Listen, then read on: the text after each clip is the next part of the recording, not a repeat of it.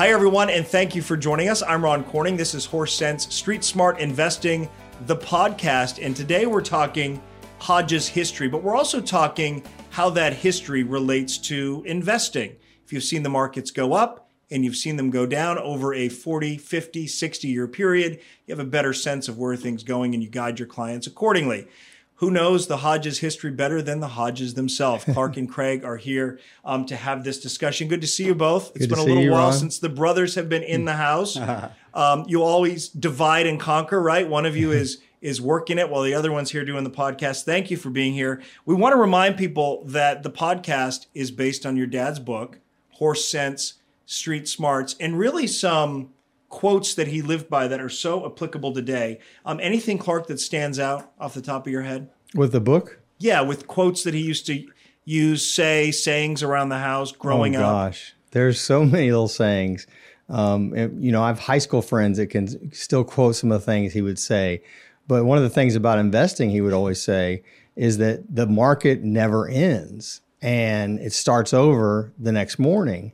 And so a lot of people need to be reminded of that as clients sometimes. And that's one of the things that when you asked me that first popped into my head. It almost, when you say that, the first thing that comes to mind for me, Craig, is in knowing that the market continues, it almost is like hopeful, especially in times when things seem to be a bit dreadful, which we've seen times of dread, times of market crashes, times of corrections. And so does that sort of guide you daily in terms of what you tell your clients? Yeah, the quote that I remember along that lines is being in the stock markets is basically going to school every day, but you never graduate. There's always a tomorrow. That sounds dreadful, actually. Yeah. It's not like a football game where the fourth quarter ends and it's over. So It just continues on, and the lessons continue on. But you have a new opportunity to reassess, reset, and reallocate. And is that one of the advantages that a client has in general, you think, when they turn to experts to advise as opposed to kind of doing it blindly and alone, especially when times get tough? The market changes its characteristics all the time. For 5 years, something will be popular and everyone will say this is the only way to invest. And when just about everyone gets invested in that it's over and there's something new. And actually right now we're seeing that in the market. There's kind of a transition. In the last 3-4 years, it's been all about high growth. And value and anything else has just kind of been left behind. Well, you're seeing a real rotation now into those stocks that have been forgotten. And the marketplace really hadn't figured that out yet. It's been focused on, those hyper growth, large cap tech stocks that have done so well over the last 4 or 5 years.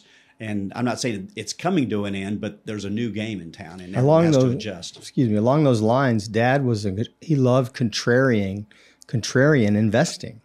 And he used to say, when there's a trend on Wall Street assumes it's going to go on forever. Mm-hmm. And what Wall Street doesn't know is that somewhere somebody is rolling up their sleeves, going to work, and they're going to change the direction of that trend. And so in this example, he would like to buy stocks that have been beaten up mercifully and said, hey, the selling's out of them. Wall Street says this is never going to work, but they just got a new management team. And he's betting on the fact that somebody's going to roll their sleeves up, go to work, and make a difference in that company's future. But that's the kind of information you gather when you really dig your heels in and you make it your life's work to know what's going on across the board in business. Like, I wonder, for example, your dad lived to see the evolution in great part of Amazon. Early on, when he was hearing and seeing interviews with Jeff Bezos and who appeared, early on 60 Minutes and so forth and was just selling books. Do you remember, did he have an inkling that this could change the retail market moving forward? I think his pursuit, and if you knew him, you knew that he was a crazy reader. He just would read everything all the time. You go over his house on a Saturday night. I felt so bad for my mom, but at Saturday night at 8:30 at night, he's reading annual reports and stuff.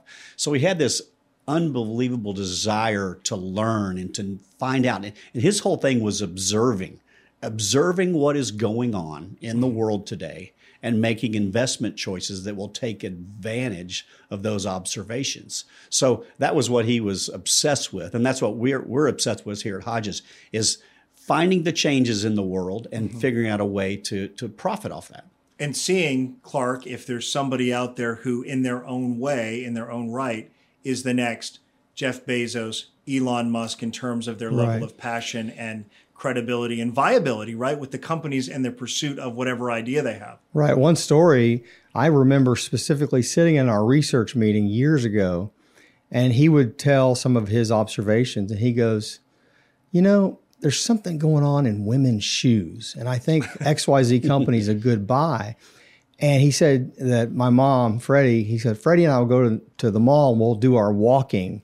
And he would look at women's shoes, and we kidded him about that. But the fact is, he noticed that there was a lot more colors. Yeah, there was a lot more color choices in women's shoes all of a sudden.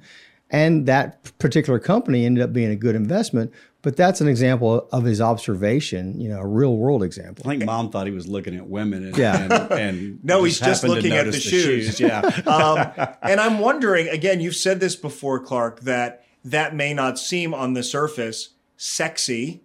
It's not what's being talked about the most. There's not a lot of buzz around, let's say, women's shoes. But in any case, it seems mundane, but in that is an opportunity. It's still a business, right? And he was seeing trends and spotting things that others weren't. I'll tell you another story along those lines is for that very thing Clark's talking about.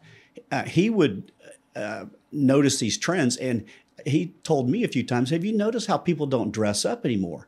They wear their workout gear everywhere they go. Like people on planes now wear these, yoga pants, right. And so he was Casual. observing that this athletic casual that was starting, 7 or 8 years ago, and was, trying to figure out what is this trend. And his first foray into it was shoes, but if you'd taken that further, Lululemon and the like. And so those are the kind of things we're talking about, the observations of big changes in the way people operate and their, the things they do really can be taken advantage of. So it was the way in which he processed and saw the world, because the rest of us might realize that that's happened after it's been happening for a while. Right. And the opportunity may be there or it may not. So he would get in on the ground floor based on his observations and then do a deeper dive.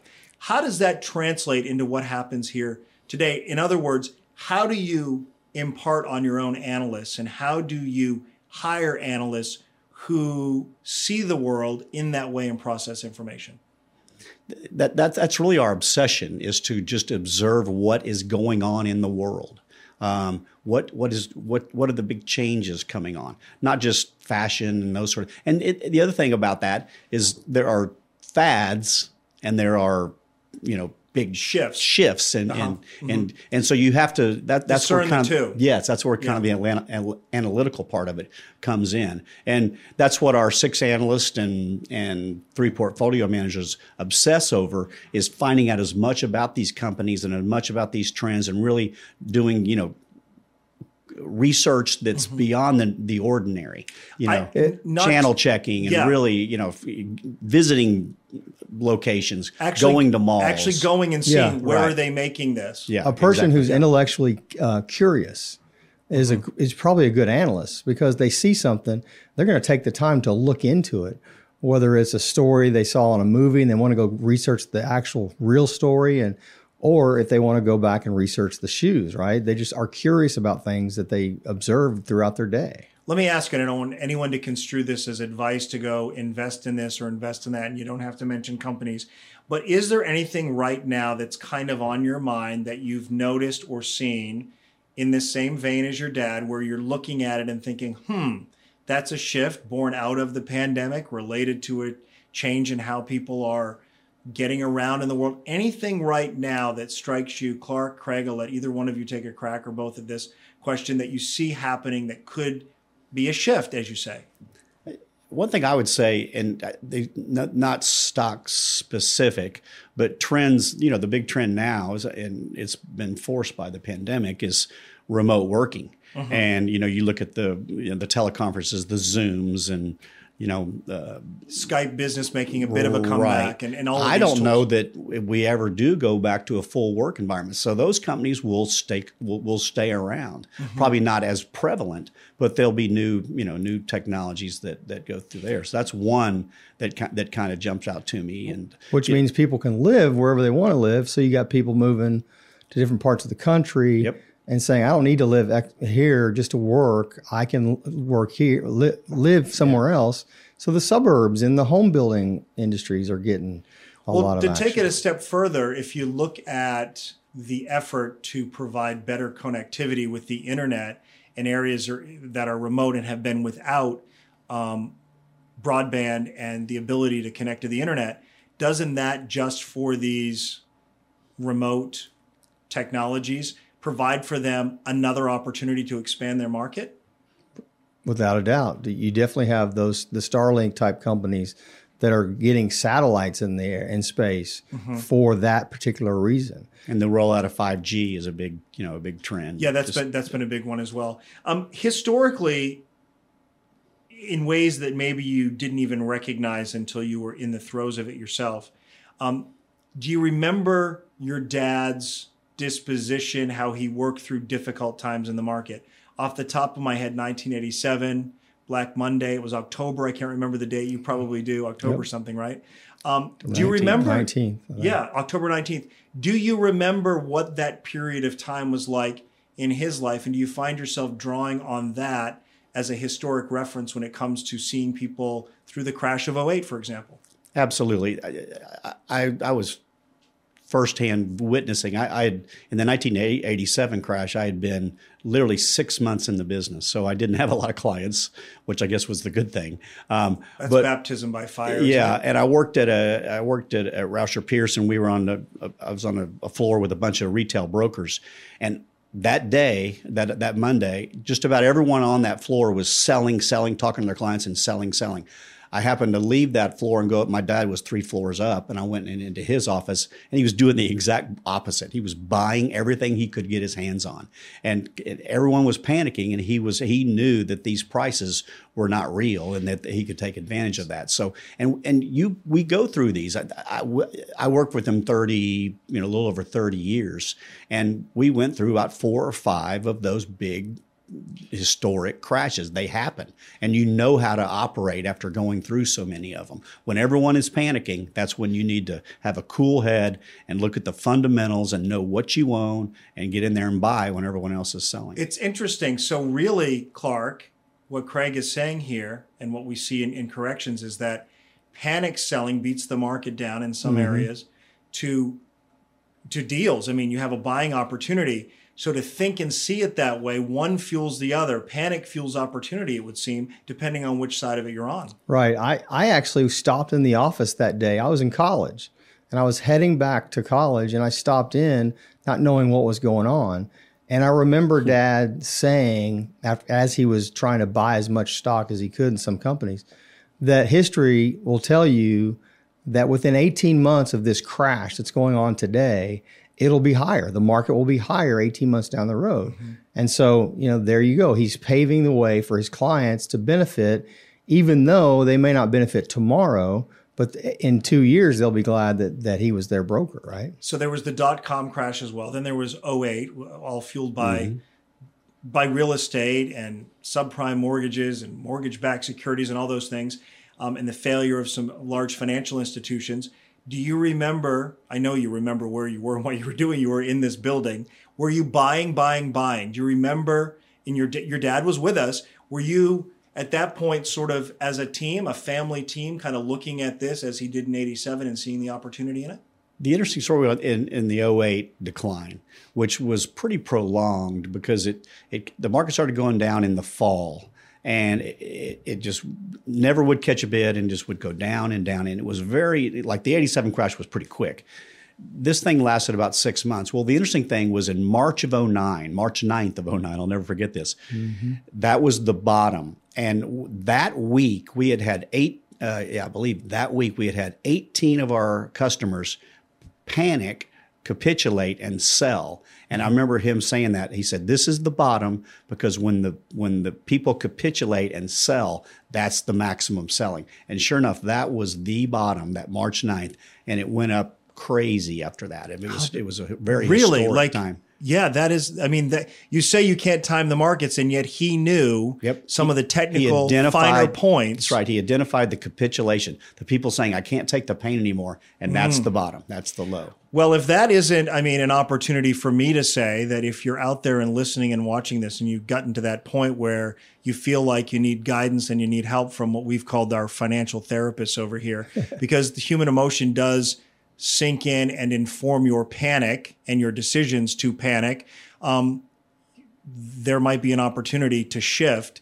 and lean on you all for guidance, because as history proves, there are opportunities when things correct or when there is a downturn. And we can attribute so much of what you guys do here to your dad, Don Hodges, who wrote this book and on which this podcast is based. So thank you, guys. Pleasure. Appreciate Thank it. you, Great Ron. conversation. And thank you for watching. Of course, you can watch our whole library of podcasts where you listen to your favorite podcasts. We'll see you next time. Hodges Capital Management Incorporated, HCM, is an investment advisory firm registered with the Securities and Exchange Commission, SEC. Is a wholly owned subsidiary of Hodges Capital Holdings and serves as investment advisor to the Hodges Funds. HCM is affiliated with First Dallas Securities Incorporated, a broker-dealer and investment advisor registered with the SEC. This discussion is not intended to be a forecast of future events and should not be considered a recommendation to buy or sell any security. Past performance is not indicative of future results. Investing involves risk. Principal loss is possible. Investing in smaller companies involves additional risk, such as limited liquidity and greater volatility. No current or prospective client should assume that information referenced in this communication is a recommendation to buy or sell any security or is a substitute for personalized investment advice from your individual advisor. HCM does not provide tax or legal advice. Consult your tax or legal advisor for any related questions. All information referenced herein is from sources believed to be reliable and is provided as general market commentary and does not constitute investment advice. This material was created for informational purposes only, and the opinions expressed are solely those of HCM. HCM shall not in any way be liable for claims and makes no expressed or implied representations or warranties as to the accuracy or completeness of the data and other information. The data and information are provided as of the date referenced and are subject to change without notice. To learn more about the topics we covered in this episode, visit HodgesPrivateCapital.com. Continue the conversation on our Facebook page. Listen and download this episode and previous episodes on Apple Podcasts and on all other podcast platforms.